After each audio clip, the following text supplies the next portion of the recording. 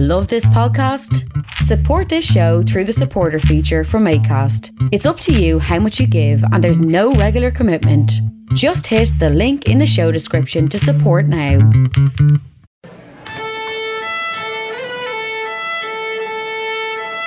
Well, how are you now, Scan? What's the crack? Hey. Great day for the washing. I'd murder a bag of pens. Happy out. No harm, no foul. Are you a dope board or are you a lady board? I'll bleed and reef ya. Fall and break your legs, don't come running to me. What a gee bag. Irish stop. How you're pushed.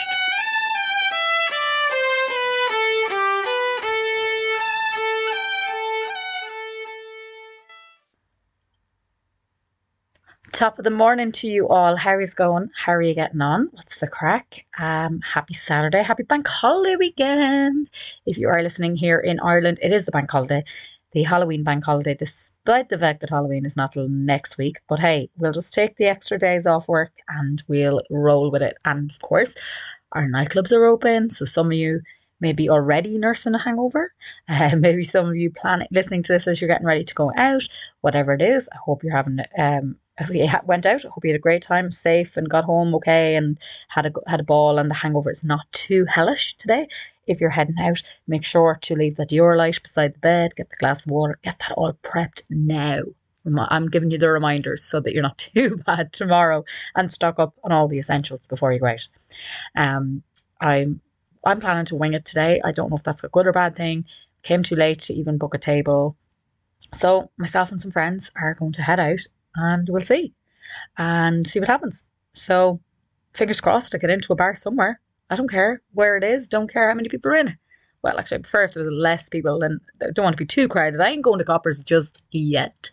But delighted to see obviously that we're reopening. The cases are still quite high, so everyone do still be safe and wear your mask and all that, even if you don't have to be wearing them all the time. Wear them where you can. You have to wear them moving around the place and stuff. And I love this idea that you have to wear them every time, bar when you're dancing. Now, they never mentioned getting the shift. So what happens there? So, yeah, report back to me, lads. Tell me what's been happening out in the club world. I'd love to hear all from you. So today, after my rambles there, first of all, I have to say, got my 5,000 listens. I think I said that last week, which was amazing. Had my 2 competition winners. So I had the main winner, who was Sarah, and then I had an extra competition or extra prize because one Instagram account, Anxiety and Us, Dervla is her name. She had been sharing the podcast loads. I've been listening to loads of episodes and been messaging me about things that she'd picked up from them, and that was just so kind. And I really would encourage that if you're listening to small podcasts, to send on a little message to the creator, whoever, or to their Instagram or Twitter or Facebook page or whatever, and just say, oh, I loved when you mentioned this, I love that you covered such and such a crime or whatever it is, because it really means a lot to us. And we know that people are listening, and it's not just our friends listening with the volume down and not even paying attention. And if you haven't listened and this is your very first time listening to Tiz yourself, thank you. Thanks for coming along. And I hope that you will scroll back and find some other episodes. Today's guest is the longest running character and actor in Fair City. For over 30 years, he has played Paul Brennan, Love Lothario, the playboy of Carrickstown. And he has had, oh God, look, he's been with them all the ladies. Look, I think the only woman he wasn't with was Dolores at this stage. And he has some great stories. I find out you probably don't know that he used to cut up dead bodies before he started in Carrickstown. Listen, I can't get too into that because, but I will let him tell you that story. Lots more to go from him. He's telling us all about his friends on the show, what it was like going back after COVID, what his kids and his wife think when he gets shouted at in the street, and loads and loads more. So Fair City fans or Tiz Yourself fans or people who just wandered upon this episode, here is Tony Tormey talking all about life in Fair City and what is coming up in Carrickstown. Hi, Tony, can you hear me? All good? Good. Good to actually see you, because usually when I talk to you, it's on the phone. Yes, exactly. How are you keeping? Not too bad, and you? Good. Yeah, on the podcast, we always kind of ask people to start off with how they're best known. So, Tony Tormey, how do people know you best? Probably I'm the baldy git from Fair City that people love to hate. And as builders keep going on, you're an awful man for the women. That's me. How does your wife feel about that when you're out in town and people are like, there's your man? Absolutely mortified, but she's used to it now. It's more, the kids are more mortified than anything else. Dad, pretend you don't see them. They're mortified. But they laugh as well because the questions that people come up to you and say things here, it's kind of going, whoa. And the kids are going, answer that now, off you go, you know. All about the love scenes and all that kind of stuff. Yes, and all that. Things we couldn't even go into here now. Am I right in saying that you're the longest running cast member then? Yeah, me and I don't have any jumpers like Ken Barlow, but yeah, I'm the longest one. And probably as many wives as Ken Barlow's had as well. Well, I hope so. I'll have to beat him at something. It's mad to think that, like you are I think Jim, who plays Bella, is next after you, but you're the one that's been there from the start. Yeah, it's me. And myself and Tom Jordan, who played Charlie, was the last one actually. Me and him, and then the Pat Nolan, who came in, played Barry came back to playing Barry. He was there at the start as well, but he's gone about 10 years now as well. But he came back there last year. So it's odd, but it's flown by. It only seems like it was 2 years ago, you know, that we actually went into that room for an audition, and then all the stuff has happened since then, you know, on the show, in my life, you know, in the world, you know. Yeah. Well, take me back to like even how you got the call for Fair City. Like, were you a job and actor at the time? What were you doing? I was working in James Hospital at the time, and part-time because I had done an acting course, and I got Joe Dowling, a famous Irish director, had done the course, and he offered me a job. So I said, you know, I'm going to give it a go. So I gave it a go, and he gave me a part and as an understudy, and I got a part, and then I went on to play a part in Boris of Wine and Gaiety, and then went on to do got a part cast in playing the Abbey. And then got cast. Then was in. So it was great. Then from that I went on to the Gay Theatre and was doing. I was doing all right for myself. And doing lunchtime shows as well. And then I got myself an agent at that stage. And so he said to me, she rang me. He says, "Listen, there's a cattle call going on in North Chee for this new drama, and it was called an urban drama at the time. It wasn't called a soap because we had Glenroe going at the time, and so Glenroe was never actually classed as a soap, but I suppose because it was only going once a week. But anyway, so he said, go on out. So I went out under like 300 people on one. That was on a Thursday, and we all got bought in. You had your script. You sat down and put the producer, the director, and the guy in the camera, and they read it opposite you, and you were told to go out or go home, go in and go into another room or go home. So after twice, we got 2 goals or 2 rounds. So they whittled down to I think it was last 50 or 60 people. And they had me down as Barry originally, not Paul. Wow. And I did that, and then I got sent home. And I remember walking out the gate, and I told the story before. I was walking out the gate, and this stage manager, Ned Tobin, ran after me and went, he said, are you Tony? And I went, yeah. He says, Jesus, he said, I'll send the wrong guy home. Come back to you, they want. So I was just about to get on the number 10 back to Bagger Street. That was it. So he brought back and he said, listen, we want you to read for Paul now. So that was it. And then I was sent home at about 6 o'clock that night. And then the next week I got brought out to do a screen test. And then I had to go and do another screen test. And I think then I got the phone call, say I got it. And then we were all brought out to Airfield House, just across the road from RTE, and we were told how important this was, and to RTE and to ourselves, going to change our lives and all this. And we all thought, you know, it's another gig, you know, so what? But then when we saw the press cover, the press is all over us, and then we realised, oh, right, this is big.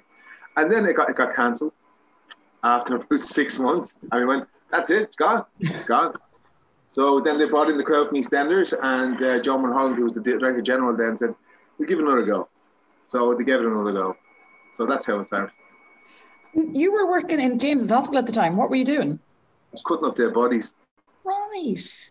Okay. No, I was doing. Yeah, I was working in a histopathology laboratory, which is if you get your appendix out, or you get a biopsy done, or you get a leg taken off, it would be sent to us in the lab. And we'd have to see if it's carcinogenic, or if there's something wrong with it, or what's wrong with it. And so we would take samples of the specimen, whether it be an eye, whether it be a breast, whether it be a leg, I'd say mainly biopsies and stuff like that. And then we'd make slides of it, and the pathologist would have a look at it, see how far the cancer's gone, or if they had cancer at all. And so that's what I was doing.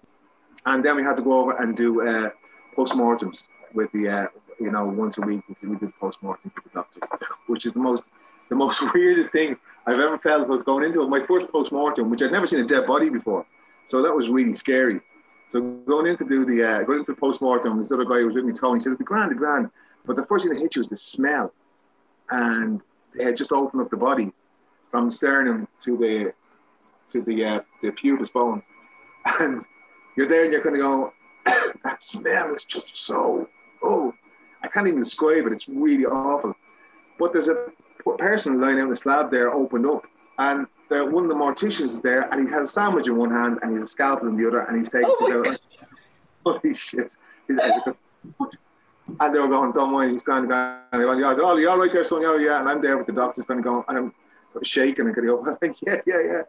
But the great thing about it is they always, if the guy, I know they used to, I don't know if they do anymore, but they get the guards up from Templemore, and the guys, the morticians would play bets and to see how many male guards would drop. None of the women vanguardies call them women cops would ever faint. Always men. So the guys would take bets on who go first. So was that the day that you went, do you know what? I'm not doing this anymore. I'm going to go into acting. I can't be slicing up bodies. There's got going back there. Oh my God, no thanks. No. That's two very, very different jobs right there. Well, there you go. Well, some people say I'm still working with dead bodies now. Well, those naysayers. For that. Jesus, that's really like weird. Like, I suppose when you think of people who do that job, you assume that's a job for life, but you took a stab at it and then went, no. Literally a stab at it, went, no, not for me. Yeah, too much blood, too much shit. Yeah. You were literally on the set of Carrickstown. You're like, yeah, this is much easier. I can do it. Yeah. I mean, I remember going in and going into rehearsal for the first day and thinking, when I was doing the Borsa Boy, and I hadn't told them that I did a thing I should have done. I pretended to go sick. Of course. And so I said, I give it a go. I see how it goes, because I knew I wanted to do it, but did I want to give up my full-time job? My mother saying, you have to keep the job, whatever, and all that kind of stuff. So I asked a couple of the porters, so what's the best way we can get sick? You get a cert to say that you're sick, but you're not really sick, obviously. So they also say you hurt your back. So me being me, I had to go over the top, and I fell off. I went in and I had put cotton wool in my mouth, and I started to fall off my bike on my way to work. I can't move. And they were saying, you better go over and get an x-ray. And I was going, yeah. So I'm thinking, shit, I've got to go into rehearsals at 11:15. And it was 9:00 now. And I knew there was a wait overnight for x-rays. So I went over to get an x-ray. Lucky enough, got through, and they couldn't find that. And that's the guy who said, they'll never find that with an x-ray in the back thing. But they'll give you a cert. So that was it. So I was out for 6 weeks. So I was rehearsing for 5 weeks. But I went in. But my first night, I was after the opening night, the second night, and we were doing the show, and I thought I recognised somebody in the audience, and I forgot about it. Went back to work the following week, and I was sitting at doing stuff at the table, and my boss, Derek, came into me and he said, how are you? He said, how's the back? And I said, yeah, it's all right, still a bit tweaky. And I went, yeah. He said, you're interested in theatre, aren't you? And I went, yeah. And he said, went to see a great play there a couple of nights ago, Borsa Boy. Did you hear anything about it? And he just kept looking at me, never smiled. He just kept looking. He said, don't do that again, just ask me for time off. And I went, yeah, sorry, I'm sorry. He said, so your back's all right? And I went, yeah. He said, fucking chance. Go on. So I got caught. Isn't it so Irish though that if you were actually sick, you'd probably go into work and struggle through. But when you need it for something, you're like, I'll just ring it. Yeah, you're 20 every go the furthest distance you can. Yeah, and make a show of yourself. Yeah. Yeah, and go as over the top as possible. Yeah. And you'll definitely get caught. Of course. And that's my second name, Gobshite. At least it worked out for you in the end. At least it did, yeah. Wasn't like you went in and like I know you said Fair City was cancelled, but at least it came back. It wasn't a case of yeah. Probably all know that, down the line being like, I made a terrible decision. Yeah. But you know what, I wouldn't, even if it had been cancelled and I didn't come back, I knew I made the right decision because it was something, you know, people say calling, you know, you have a calling to be a nurse, so you have a calling which is really worthy and kind of, you know, much more important than being an actor or a doctor or a brain surgeon or a nun or a priest, whatever your calling is. But I think you ask any actor and they'll tell you, you either do it or you don't do it. You know what I mean? You either have that calling or you don't. And I know there's friends of mine there who I take my hat off to them, and these are the guys who kind of inspired me, who are living in little one bedroom bed sits and haven't had a big break and haven't had, you know, kind of, they're working away in little bits and pieces. And in the meantime, they're working in call centers trying to make ends meet, you know, and they want to be actors. And they're the real heroes in my mind in our industry, I have to say. Well, see, there's not much that's, I suppose, created in Ireland. Like, we do get shows like, let's say, Kin is on the telly now, or different bits like that. And they're great when we get them. But obviously, there's not enough shows being made here.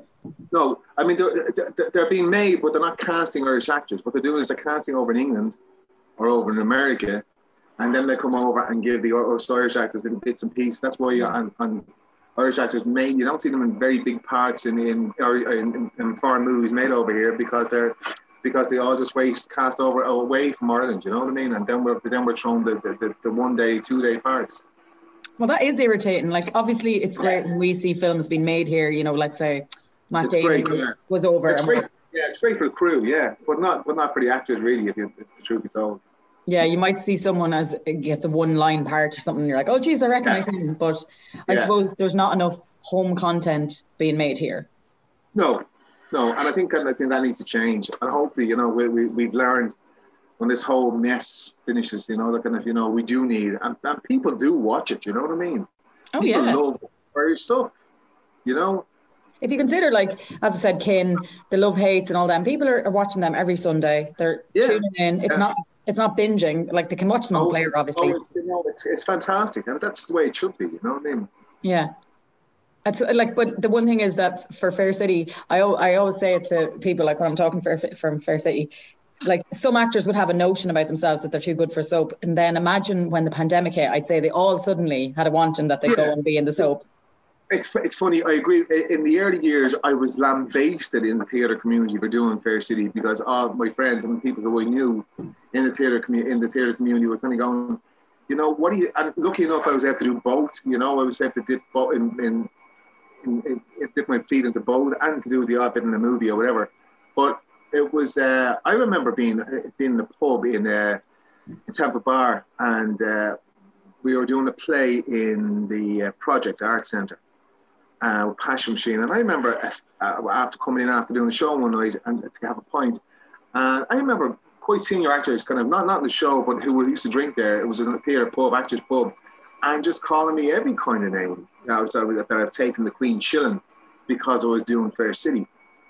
And it's funny, those people who did that are now the people who are dying to get into it. Yeah. Do you know what I mean? And not just because of COVID, as well as because of COVID, because it probably is the only gig in town at the moment, TV-wise. But it's also those, I know that I can't mention names, but these people, when they came into Fair City, they couldn't do it because it's a tough gig. You don't have time for navel gazing. You go in, you do it, you have to have confidence in what you're doing. And there's no sitting around rehearsal for 2 or 3 weeks. You just get in there and do it, you know. So, and I remember a very famous theatre actor came in, and we started, as I say, as you know, at 7 o'clock in the morning, and we start filming at 7:30. And he came in, and we were doing all the stuff. He was doing all the stuff in McCoy's pub, And at lunchtime, I was walking over to lunch. I said, come on, we'll go walk over to lunch here, go over to the canteen. And he said, oh, that stuff that I did this morning, we're actually going to film that now this afternoon, aren't we? He didn't know that he had filmed all that stuff. Oh, God. And so you're kind of going, well, you know, so that's one hell of a lesson you learned there. But that's just the way it is. It's just so quick. It's so fast. It's so intense. But a lot of people can't do it, you know, kind of people kind of, you know, you know, you get used to it in time, of course, but there's people who don't want to do that now. But because it is the only gig in town and those people who slag me off, it's quite enjoyable for me. Look, these people come in and make a show of themselves. So I go, yeah, up yours, yeah. You're like, I can just become Paul Brennan in 3, 2, 1, done. Yeah, I'm there. It's so funny, like, because I have noticed that with like certain people, you know, down the years, I might have interviewed them and I'd be like, and you know, have you ever done soap? And they'd be like, oh no, I'm very serious, you know, theatrical star, you know, blah, blah, blah. And then you'll hear them, you know, 6 years down the line, they're doing a walk-on part and you're like, you were too good for it there. And then suddenly... exactly. And you know, I auditioned one time for Guy Ritchie for a film when I was over in London.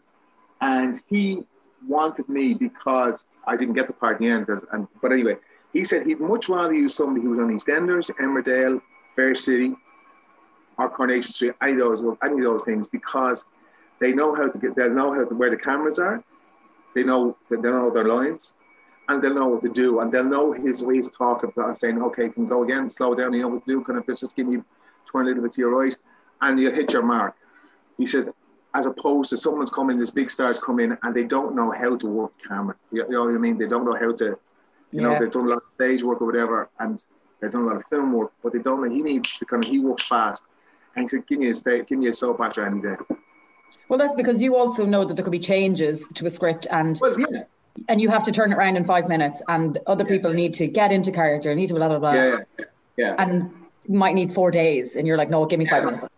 Yeah, well, you see that, and someone who's under pressure like Guy Ritchie or whoever they be, you know, doing a big movie, they can't live with that. You know what I mean? They just have to do it. So he needs to depend on something he can go to. There's been times in RTE there where kind of the script is gone, the script has changed, something has happened, someone's gone sick, and and within, I should say, 5 minutes, you're given a 4 or 5 page scene with just you and Sorka, say, or me and, you know, Pete or whatever, and you have to do it. And that's pressure. And they're saying, you're missing a line here to go back, and they're kind of you're going back. And that's really tough. And I think, I don't think, and I'm not bigging ourselves up at all, but it takes a long time to get into that frame of mind as soap actor, not soap actor, but actor in a show like Fair City or EastEnders or Coronation Street. That it's your brain becomes, you know, adjusted to it, you know, as opposed to, because if I'm doing a play, it takes me ages to learn lines. And whereas I'm doing Fair City, I'll sit out here in the kitchen and I'll use my dictaphone on my phone to say the other person's line, and then I have my lines done in about 2 hours, and that'd be a whole week's work done. But if I'm doing a play, it's a different muscle. You know what I mean? It takes me a long time. Yeah. I actually I think it was really obvious at the time, like how quickly and how powerful the soap world was in the turnaround senses. Obviously, when Carol passed away, and it was coming up towards the 30th anniversary for Fair City, and they had to rewrite. Like, they had 18 months in advance planned, and they had to change everything because he passed away. Yeah, and that's you know, when you have to take a hat off to the writers and you know and people behind the scenes as well, and kind of going on storylines who are kind of going, okay, we have to we know this works, no, that works, and that's a total skill. That's a skill that I don't have my hand near at all, or my head near at all. I think it's great that they have to do it. I think it's almost like mathematics for you. It's like equations. This goes here, that goes there, but then that doesn't equal that. So you have to make that work again. And you're talking with a set of numbers. You're talking about people, you know. Yeah. So let's take a hand off that. Your hat off of that as well. Do you, at this stage, surely you have some sort of input when it comes to Paul, when they come to you? And do they come to you? And, no, not at all. I would have thought that they'd say, listen, what do you want him to do now? He's done everything. Oh, if only. Nah. I just take it and run with it. You know what I mean? No, kind of Like I mean, you don't have any say really. You just can say, okay, you know, kind of like I could say. So on a Monday morning, I could say that doesn't make. He's probably said that before. Maybe we might change that little sentence or that word, but it's mainly you run with what you're given. You know. And like, but even like, let's say the storyline now with Orla, and obviously Paul and Orla have known each other years. Were you just a bit like, hold on a second now, he's with her now? Oh yeah, but as I say, you run with it. But also, you kind of, if you in the back of my mind, I was kind of okay. I would have taken him elsewhere, but then when you come back to it and you kind of look at it, and you kind of go, personally, I'd be going, well, okay, I wouldn't have seen those two, put those two together. But then when you actually see it on paper, you kind of go, yeah, okay. And you can see the germs of starting, and you go, okay, are they going to be put together or not going to be put together? Because they won't tell you. They say, look, it looks like we're going to go, Paul and Orla are going to go together. Are we? And they go, we don't know yet. Now they know damn well, but they won't tell you, right? Yeah. So you're kind of going, so then you're kind of, okay, let's try and make this work. Let's try and make it fun. Because, you know, kind of, and it's, for me, it's like it's showing Paul in a different light. It's kind of, I like the comedy thing with Paul. I also like the drama thing with Paul and all that. But comedy, and I think that's why the character has kind of been resonant with people, because it shows it's light. It's not just black and white. You know, it's a bit of grey there as well. You know, and I think it just, you know, kind of gives him a bit of colour. And I think she brings that out in him. And so when we two will start kind of reading opposite each other and kind of go, then we're going, yeah, this is going to be a bit of crack, you know what I mean? So, yeah. So, as I say, but, you know, I wouldn't have seen that first straight away. But then now it seems it works, because the public seem to like the two of them together for some reason. I think they're waiting for Wayne to come back as well to see if there's a Barney between Paul and Wayne. Yeah, they're like, okay, let's see what happens here. Is there going to be a big scrap in the middle of the street? Yeah, Wayne's probably going to bitch slap Paul all the way down Carrickstown. Sure, look, wouldn't that be lovely? You couldn't have a slap for ages because of COVID. No. God, I don't miss those slaps at all. You can't slap anybody now anymore. Do you know that? You have to do the false slap. Do you? Yeah. You're not going to do the real thing. Oh, God, with today's Claudia Carroll used to do that. She'd laugh. She'd go to laugh as she used this. She used to put on the heaviest rings on her before she do a slap. And then she, sorry, I fluffed my line after she slapped me. Oh. So she was, yeah. And we used to laugh. I was, could you do this in Portugal? I'm not. Yeah. Go on. Oh my God, I love it. Fair play to her. Yeah. But I suppose so much must have changed since, like, even 10 years ago, 20 years ago in comparison. Like, I've been out to the new set. It's absolutely massive, the new Fair set. Comparison to even when I would have been out there maybe 7-8 years ago, it's huge. Yeah. Everything must be different.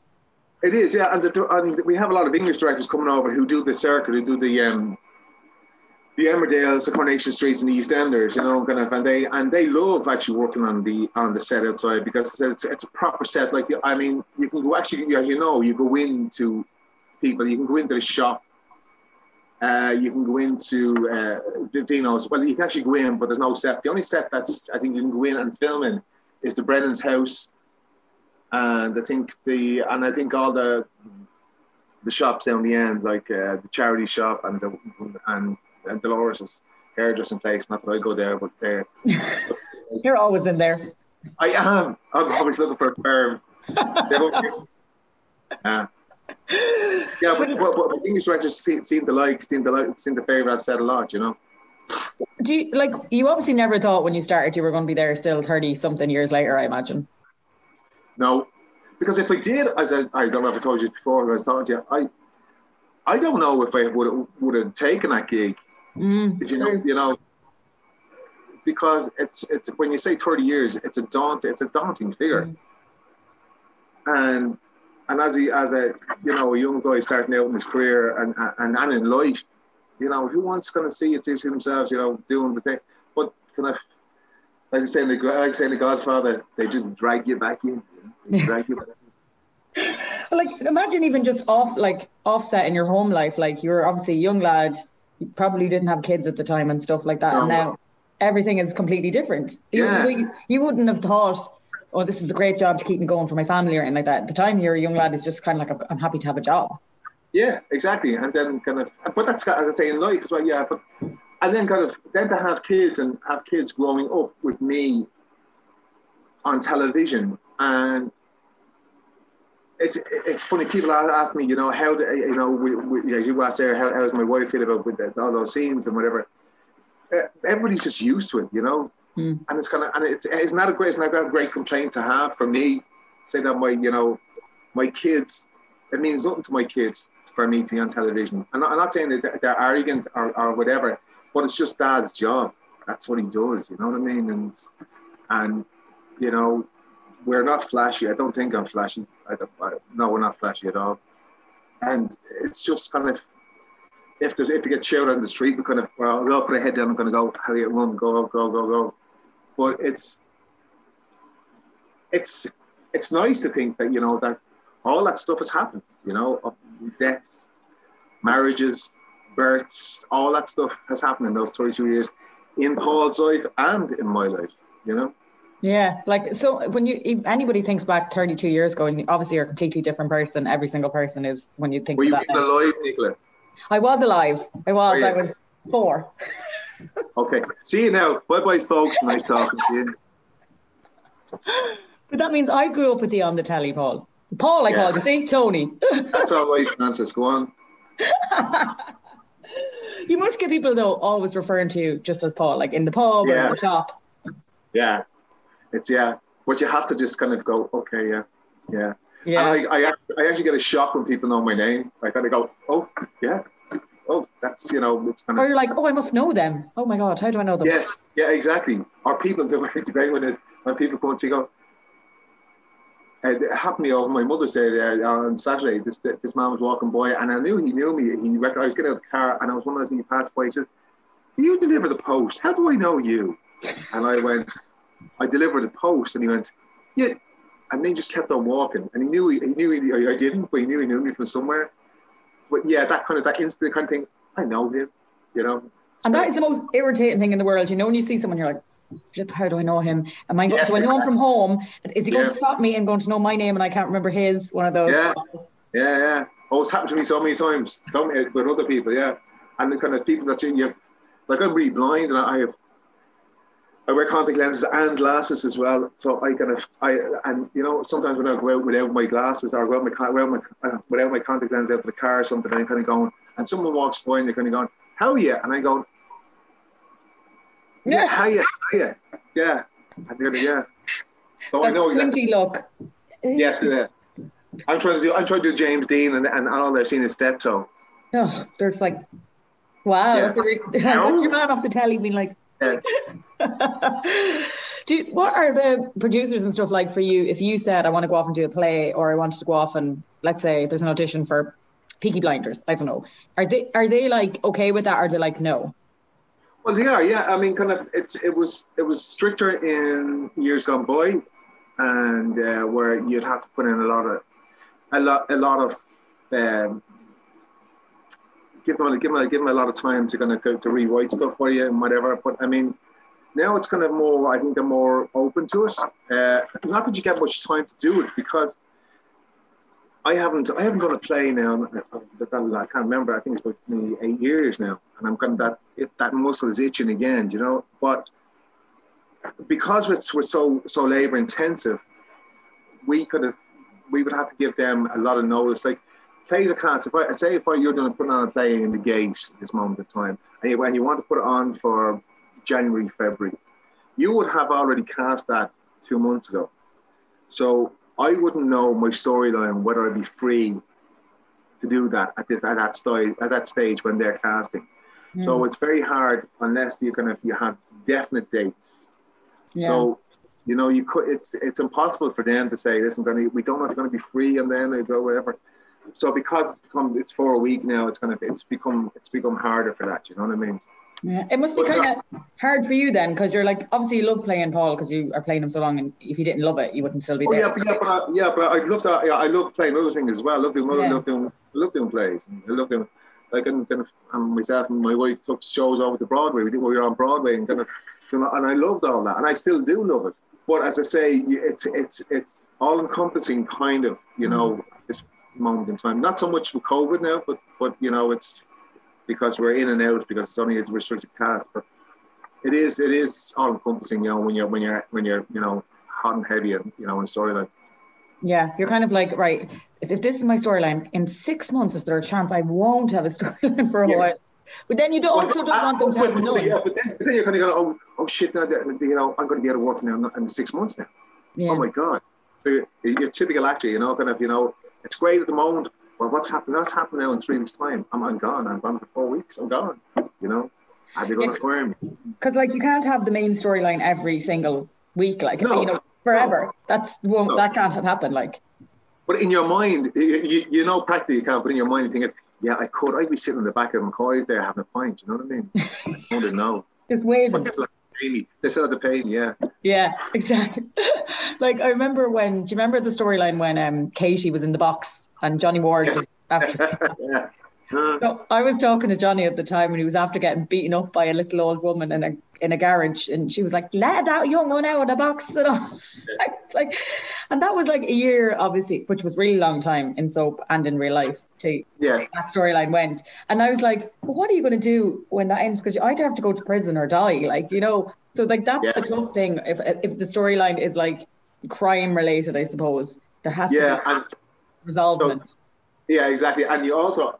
You know, I know Paul is bad, and people saying he's a bad guy and all that, but he's not that bad that he has to go. He has to go to prison. You know what I mean? So that's why you have to keep him light. You know what I mean? Can you go?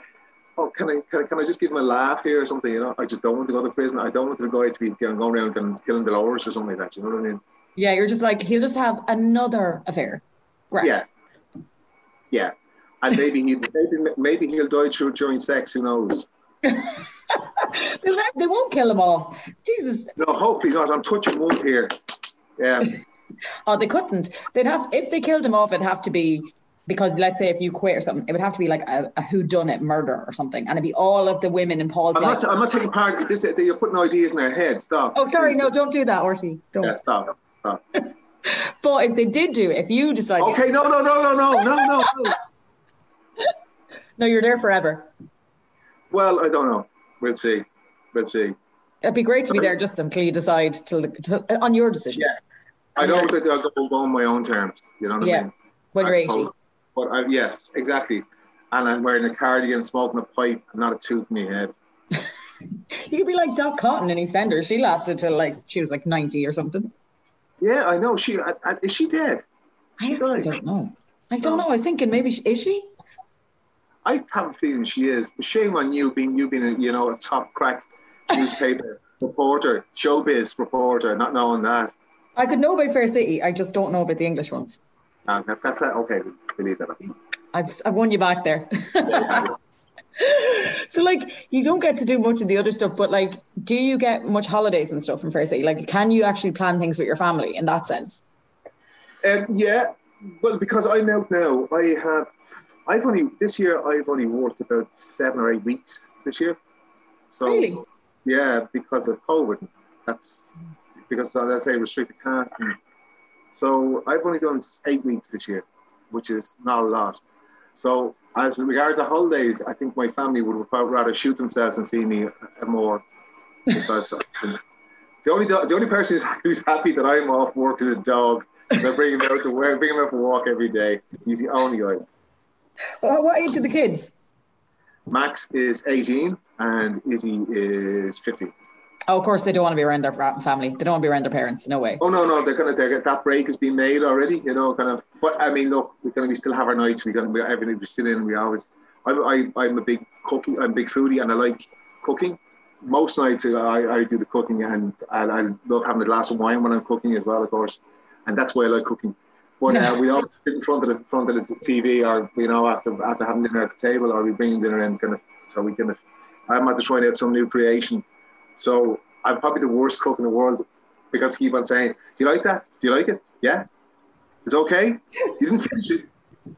You didn't finish it? Oh, no. Okay.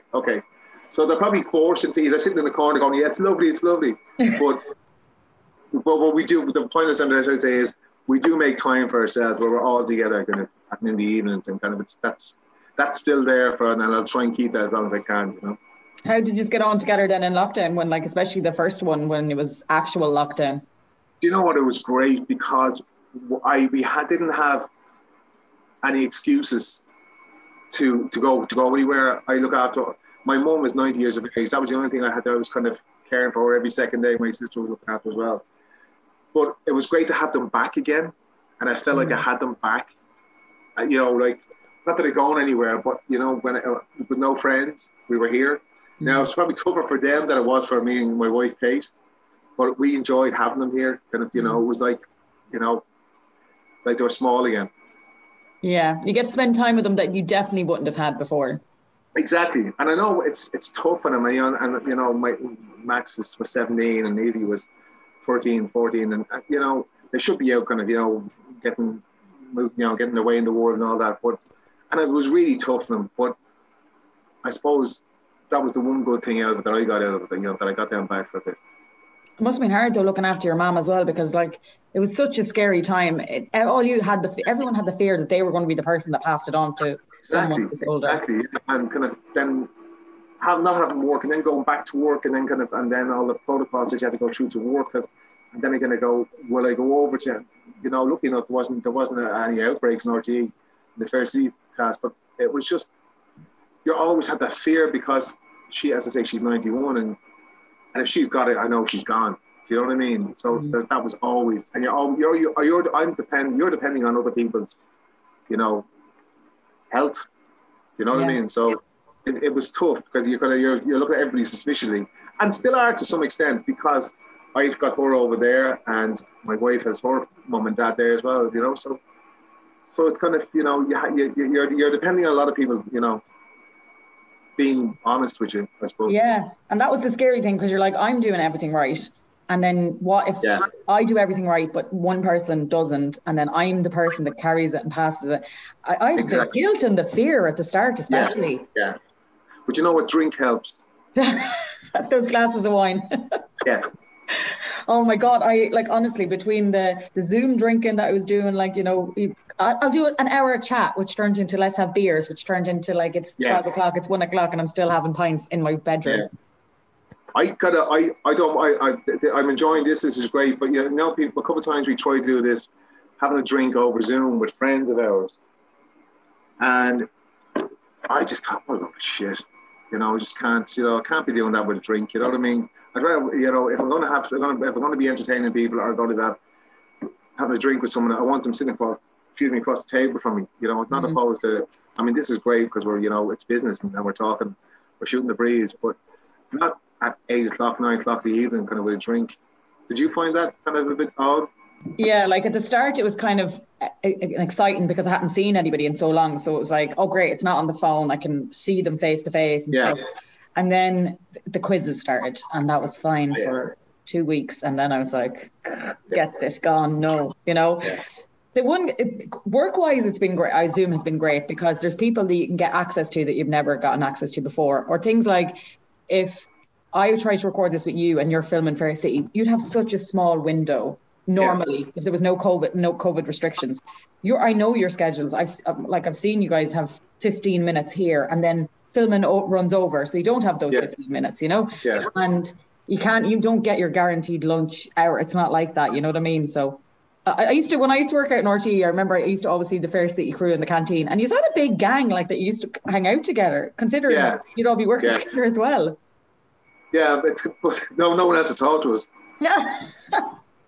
I remember starting out when we started out there first, and we kind of, it used to be, initially it was filmed out in Ardmore and Bray. No, it started off in RTE, and then it went out to Ardmore and Bray for a few years.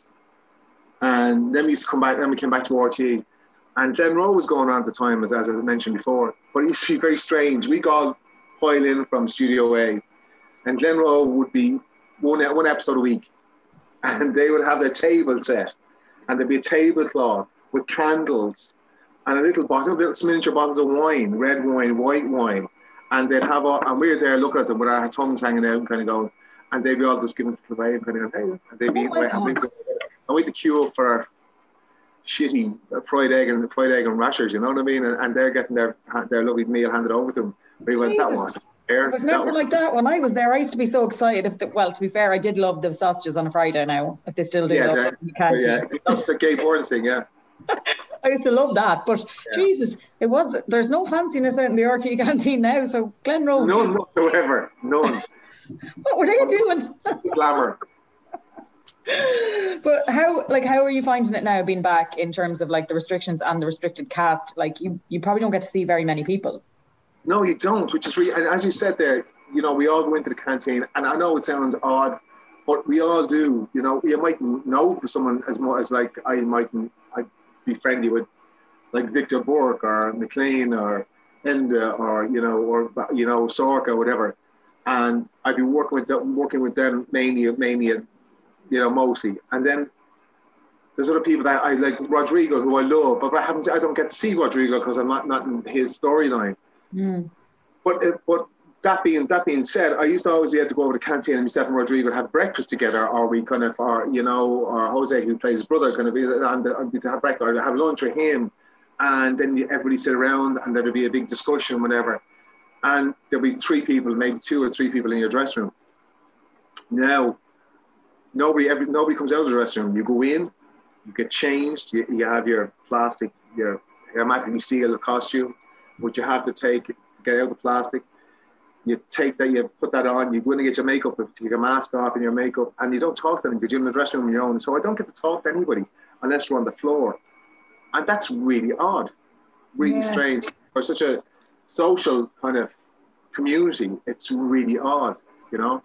And because of the restrictions, you probably don't get much time even on the floor to talk to people because they're on schedule. Because it's all because it's kind of, okay, camera guys are out. They have to go out before you come in and rehearse. You run the lines, you block it, and then they come in, have a look at your blocking, what you're going to do with it, and then you put a couple of rehearsals on tape, and then you go for a take, and you get on 1 or 2 goes, and then you're gone out of the studio if you don't have another scene after that.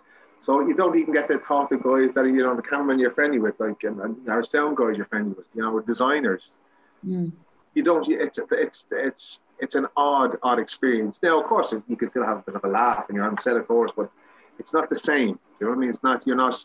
I know that like in ordinary times, I would go back to the dressing room, and I know there'd be still a gang in there having a laugh, or someone's looking at something, and the people are going in and out these dressing rooms, either bitching about someone or showing people kind of something on video, or discussing movies or whatever.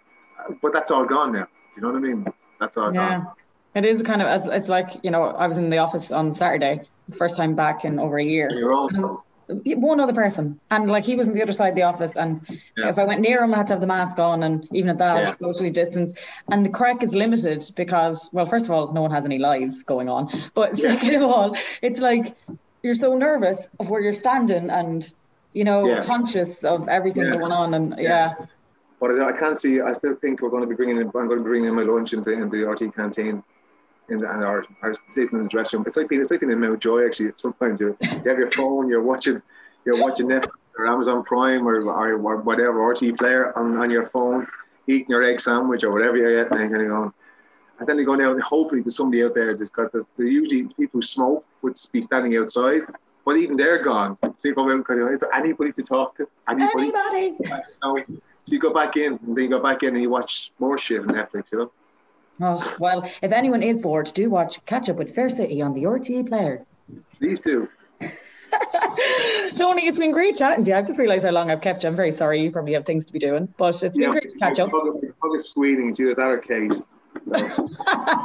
Well, you better let Kate out in that case, and the dog. Good to talk to you and to see you face to face, and hopefully next time we'll be in person. Yes. No masks. Yes. You can buy me a bottle of Jack Daniels and shares. Wow, I'm loaded apparently.